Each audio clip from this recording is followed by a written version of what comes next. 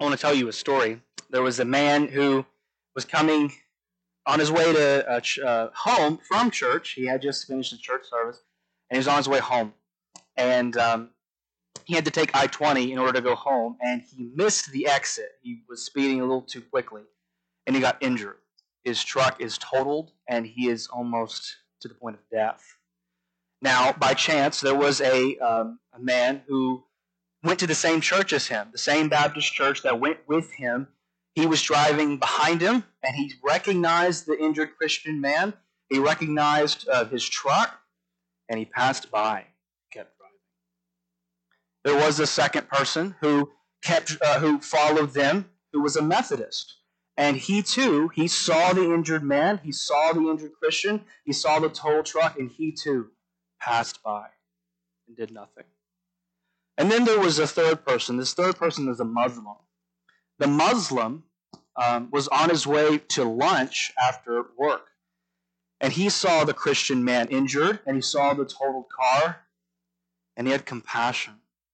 He got out of his car, he bandaged up his wounds, and he put him into the car, and he's on the way to the hospital right by, and he calls a tow dealership and says, "Hey, I need you to tow this car for me. I will pay the bill. Please take care of it." And as that's happening, he gets him to the hospital. He takes him to the hospital, and he says, "Whatever you need to do to heal this man, put it on my bill. I'll pay out of pocket if he needs medicine, if he needs antibiotics, if he needs surgery, I will pay for it. If he needs to stay an extra 2 or 3 weeks, I will get a loan to pay it off, put it on my bill."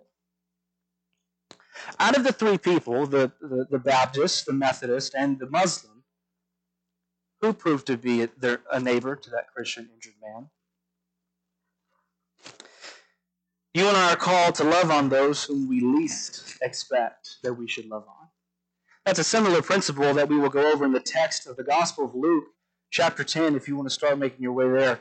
The Gospel of Luke, chapter 10, verses 25 through 37. We are in the month of February, where we are going over what it means to love. As a reminder that the fundamentals of our faith is to love God, it is to love others. And last week we mentioned that we cannot do that if it weren't for God loving us first, and how He demonstrated that through the cross, and through the work of His resurrection. And now today we will be reminded of what it means to truly love our neighbor. Let's begin reading in verses 25 through 37 of Luke chapter 10. Verse 25, and it says, "And behold, a lawyer stood up to put him to the test, saying, 'Teacher, what shall I do to inherit eternal life?' He said to them, 'What is written in the law? How do you read it?' And he answered, 'You shall love the Lord your God with all your heart, with all your soul, with all your strength, and with all your mind, and your neighbor as yourself.' And he said to him, 'You've answered correctly. Do this, and you will live.' But he, desiring to justify himself, said to Jesus, 'And who is my neighbor?' Jesus replied, 'A man was going down from Jerusalem to Jericho, and he fell among some robbers, who stripped him, beat him, and departed him, leaving him half dead. Now by chance a priest was going down that road. When he saw him, he passed by on the other side, and so likewise a Levite. When he came to the place and saw him, he passed by on the other side as well.' Verse 33, But a Samaritan, as he journeyed, came to where he was. When he saw him, he had compassion.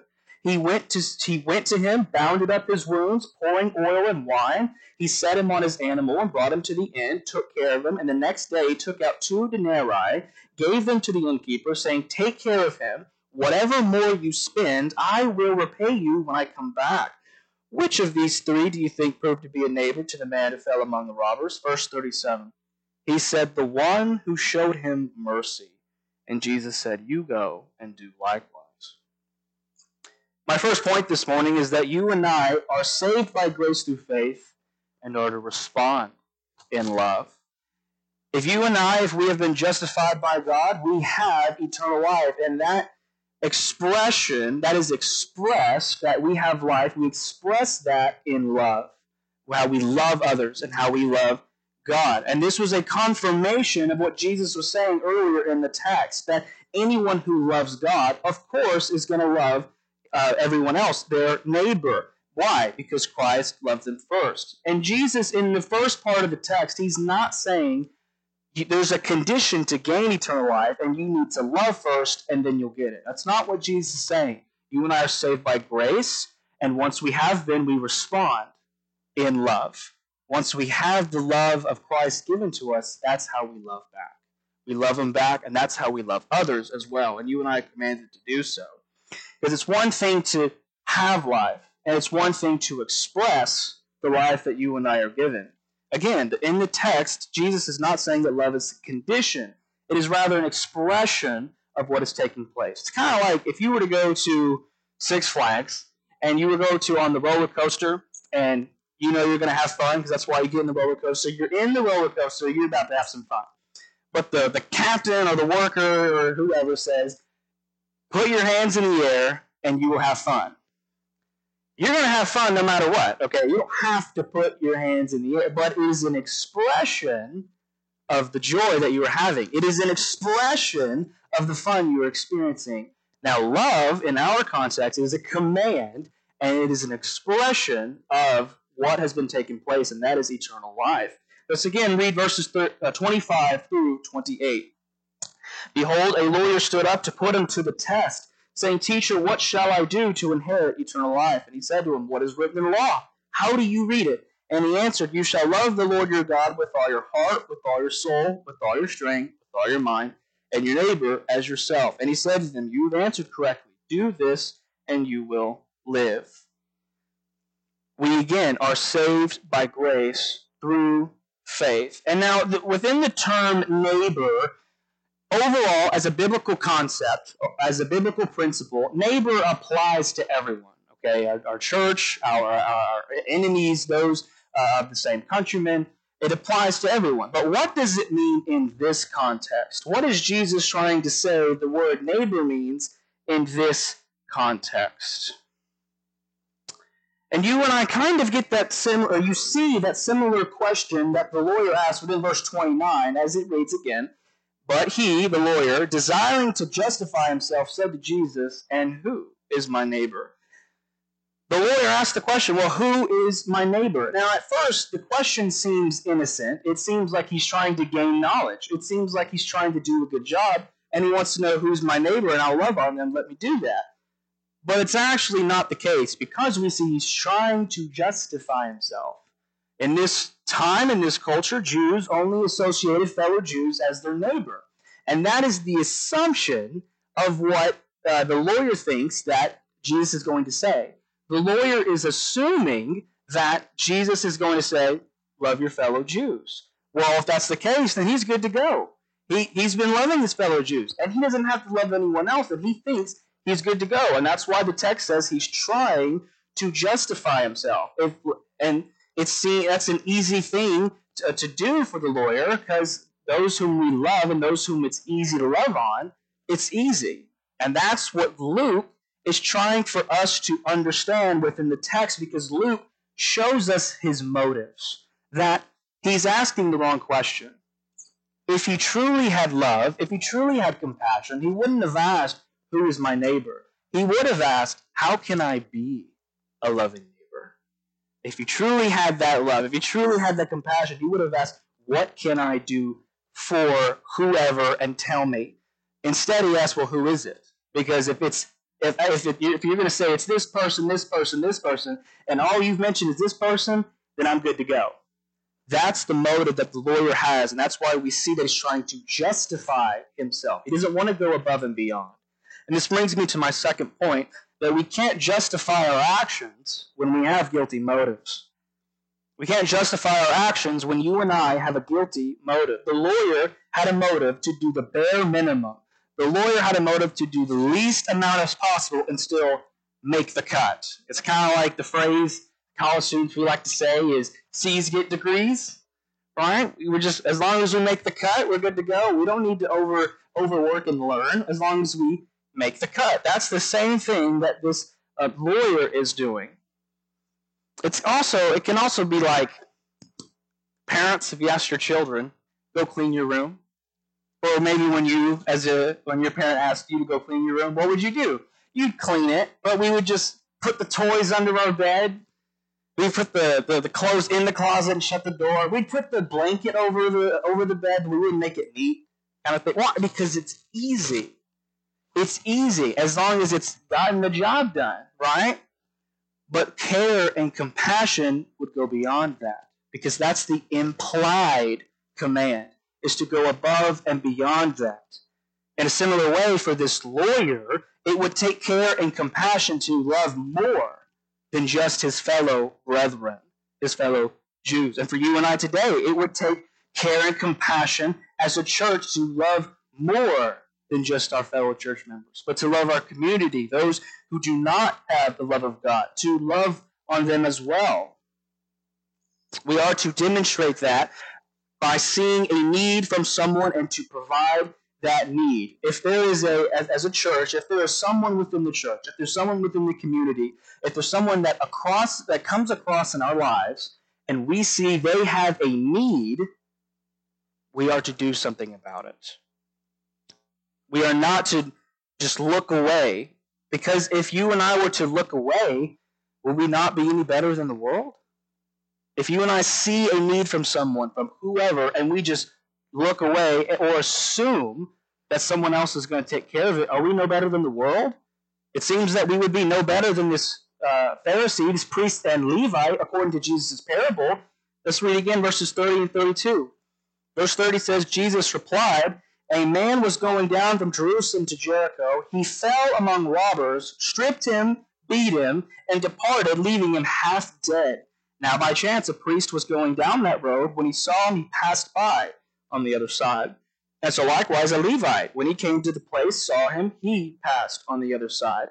Now, it's obvious, and that everyone would know that the Pharisee, this priest, this Levite would know the law of love, to love their neighbor. And I want to read you some of those laws within the Old Testament. Leviticus 19:34. "You shall treat the stranger who sojourns with you as a native among you. You shall love him as yourself, for you were strangers in the land of Egypt. I am Yahweh your God." Deuteronomy 10:19. "So show your love for the alien, for you were aliens in the land of Egypt." Now, this is not a text saying that aliens are confirmed in the Bible, okay?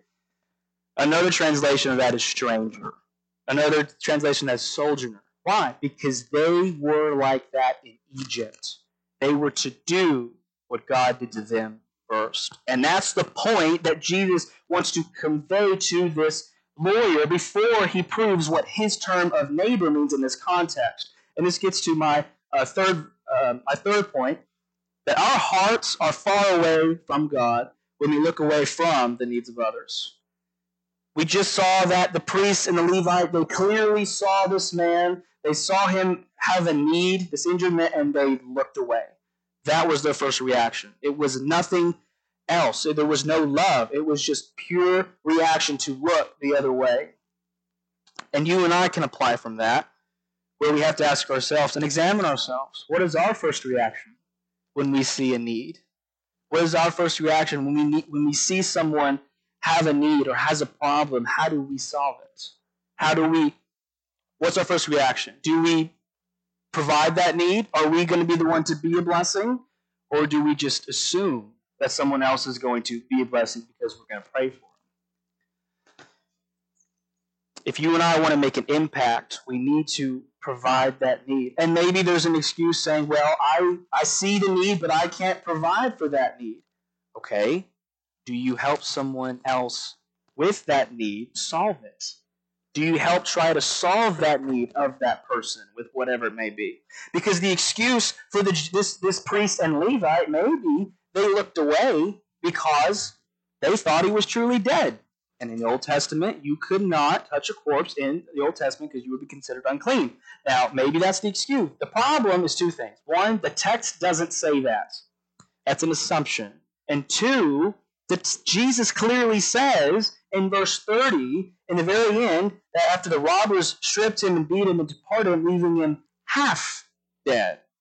So they know he's alive. There's no assumptions to be made. So if there's an excuse from the priest and Levite, whatever it may be, there's no excuse to not love our neighbor. And maybe another possible reason is that the Pharisee and Levi ignored the person because they were too religious. They were too above the man who was injured. And they used religion as a sense of I'm more holier than this situation. Maybe that's the case. We don't know. But we still can apply from that. We still can, because how do we treat those who don't know Christ? Do we use our relationship and knowledge of God to put them down? Or do we use it as an opportunity to invite them? Do we use that as an opportunity to love on them and to show love to them? It's kind of like, not too long ago, I went to the gym. That was about 4 years ago. Anyway, and if I were to go to the gym now, I probably would get some looks. Some of them would probably look down on me, and some of them would probably, I don't know, they may help me. This situation may not even happen, but who knows? Maybe I'll get some looks where they'll look down on me because of their muscles, because of their knowledge of how to lift weights, and they'll look down on me for that. Or maybe they'll ignore me, or they'll use that knowledge of how they gain muscle. They'll use that knowledge so that I can grow as well. In a similar way, you and I need to do the same thing with our knowledge of God. Do we know the power of God to show that we can evangelize? Or do we know the power of God that we've been saved and that person isn't, and we're too good for them? That's not the mindset you and I need to have. The mindset you and I need to have is that they need God just as much as we do. And that's why we love. That's why we demonstrate our love. We are no better than the world. God came to save everyone. We need to use our relationship with God as an opportunity to help someone in need, to solve that need. Because the bigger our relationship with Christ, the easier it is to show compassion. And this gets to my fourth point, that the fruit of love will be produced by the extent of your compassion. If you and I want to leave a legacy, if you and I want to make an impact to the church or for our family or for the world to know Christ, how far, how willing are we going to take it? You and I see that demonstration through the Samaritan, as we see in verses 33 and 35. A Samaritan, as he journeyed, he came to where he was. When he saw him, he had compassion. Verse 34. He went to him, bounded up his wounds, pouring in oil and wine. Then he sent him on his own animal, brought him to the inn, took care of him. And the next day he took out 2 denarii, gave them to the innkeeper, saying, "Take care of him. Whatever more you will spend, I will repay you when I come back." The Samaritan's love and compassion for this man, it has no bounds. I mean, look at how much he sacrificed.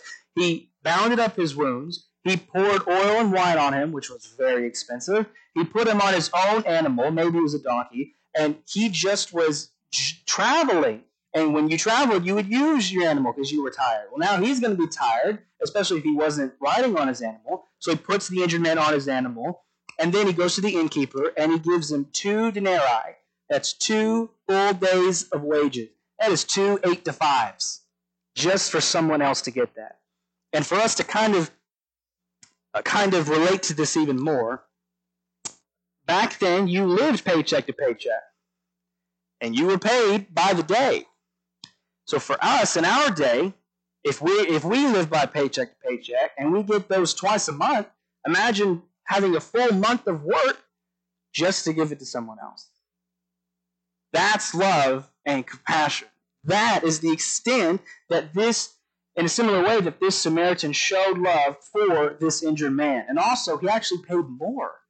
Because in the very ending of verse 35, it says, "I will repay you when I come back." Repay him what? What more that he needed to give. So he pays, in our day, he pays more than a month of 8-to-5s so that he could see the compassion. The size of the Samaritan's compassion is amazing. And we see that the man's compassion through his sacrificial act of love. The fruit of our love will be produced by the extent of our compassion.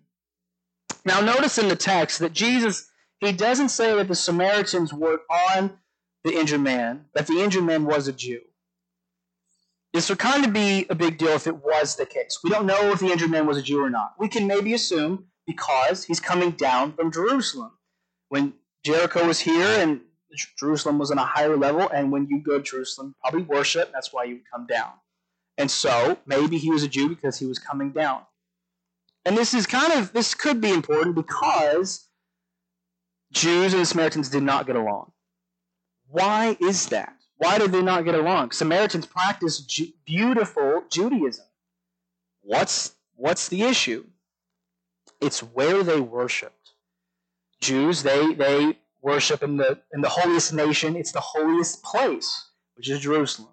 Samaritans, they thought we needed to worship on Mount Gerizim. Where is that at? It's a great question. That is around 20 to 30 miles north of Jerusalem. And why do they want to worship there? Because that was where Abraham built an altar. That was where Jacob built an altar. It was a monumental moment that the Samaritans thought they needed to worship on this mountain, which is why they thought it was disrespectful if you didn't worship on the mountain, and the Jews found it disrespectful if you don't worship in Jerusalem. You kind of get a hint of that within the Gospel of John chapter 4, when Jesus goes to the woman at the well. What does she say? She says to Jesus, "Our fathers worshipped on this mountain," Mount Gerizim, "but you say that in Jerusalem is the place where people ought to worship." And Jesus said to her, "Woman, believe me, the hour is coming when neither on this mountain nor in Jerusalem where you worship the Father. We now worship the Father in spirit and in truth." And at that point, Jesus says that it doesn't matter at this point as long as you worship in spirit and truth. So that's where the conflict came between the Samaritans and the Jews. It was just about the matter of worship. Now, back to the text in the parable, let's now pretend that the injured man is a Jew. How much compassion and love does that show? That he saw an enemy in need. He saw someone that he really did not get along with, and he showed compassion. He went above and beyond. Now, what if the injured man is not a Jew? It doesn't matter, because the principle is that you love those whom you least expect. Why? Because the person receiving this parable is a Jew.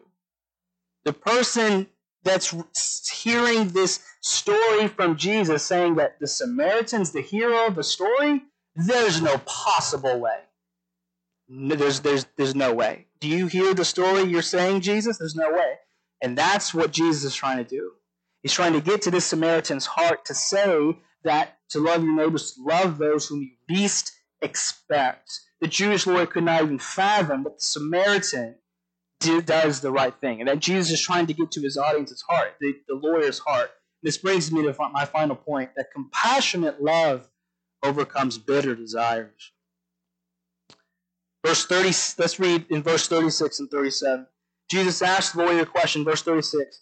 "Which of these three do you think proved to be a neighbor to the man who fell among the robbers?" And here's the climax of the passage, verse 37.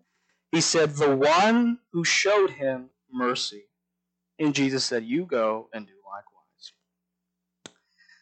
The lawyer cannot even say the word Samaritan. He says, "The one who showed him mercy." And Jesus is trying to get to this man to say that the one you hate is your neighbor. The one whom you least want to love on is your neighbor.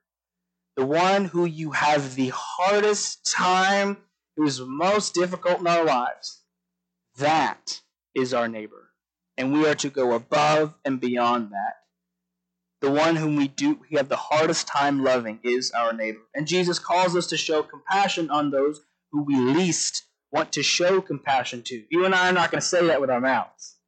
You and I are not going to say, "Oh, I have a hard time loving that person." We're not going to say that, but we're going to say that through our actions. And that's what Jesus is trying to get at. Let your actions say love. Love, compassionate love, overcomes bitter desires. This brings me to the question, who do you and I have a hard time loving? For the Jew, in this context, it was the Samaritan. For some of us, it could be a coworker that pushes us to the limits, who constantly tries to test us, whether good or whether bad, and who's just bothersome. That's the person Jesus says we need to love. For some of us, it could be a family member. Family member who was abusive in our words, physically, whatever. Maybe that's the person that we need to love on the most. For some of us, this may step on some toes, is someone who's anti-American. Someone who has a hard time loving those who disrespect veterans? That's our neighbor. That's the person we're called to love on. That's whoever that person is in our lives who we have the hardest time loving. That is the person that we are called to love on. You and I are not so easy to love on from God. Well, forgive me. Let me say this. God easily loves us, but sometimes we make it difficult, right? Because of our sin. That's my point. Forgive me. Whatever the reason you and I, whatever the excuse is that we don't love, we need to get rid of that. We shouldn't have an excuse to have any bitterness in our hearts. It's compassionate love overcomes bitter desires. Some of us may kind of be encouraged by this. I once saw a video on Facebook. It was on about a Venus flytrap. Y'all know what those things are. It's a weird looking plant, it has little spikes on it. And when it has a fly, it like traps it for about an hour. I saw a little kid. He's trying to be funny. He gets a chili pepper. And he goes up to the Venus flytrap, puts that little chili pepper in the Venus flytrap, and traps it. And then, this is going to blow your minds. Around 30 minutes to an hour, the Venus flytrap wilted and died. That is crazy. Now, here's the thing. The Venus flytrap, it actually wilted and died by holding on to something it could have just let go. What is that one thing that causes us to wilt before we let go? How long do our hearts have to wilt before we let go of the one who hurt us, or that hurt, or that grudge? Jesus let go of his life for you and for me, so that we could experience his love. Whatever that obstacle is in our lives, whatever that thing is, or if it is that person of what they did, is that stopping us from loving them? If that's the case, then according to Jesus' parable, that's our neighbor, and that's the one who we need to love on. I challenge us all to identify that person, to identify the group of people, whoever it is, who we have the hardest time loving in our hearts, the one who we don't want to, or maybe recoil when we think about it, and we love on them. And we show compassion to them. Because, just a reminder, the goal is not to get something from them. When we love on someone, when we show compassion to someone, the goal is not to get something from them. The purpose is to represent Christ. That's the point. You and I are called to love God. We are called to love those whom we have a hard time loving. We are called to love those whom we least expect that we should love on. We are called to love our neighbor. We're going to have a time of invitation, a time where we can confess to God. Maybe we have a hard time loving someone. Maybe confess to God that we have given God a hard time loving us in the sense that we've sinned. Of course, his love is powerful, and this is the time where we can experience that love and express that love through prayer. Whatever you and I need to do, we need to do that. Let's pray. Yahweh, we thank you for this time. We thank you for your love. We are so grateful that you demonstrated that by loving us first. We are so grateful. God, remind us, Holy Spirit, that if there is anyone in our lives who we have a hard time loving, who is just so difficult to love on, that you give us the strength to love and show compassion to them, because you did that very same thing for us first. Let this time be to get closer to you, to love you, to say that we love you, and that we will try our best to love our neighbors. In Jesus' name, amen.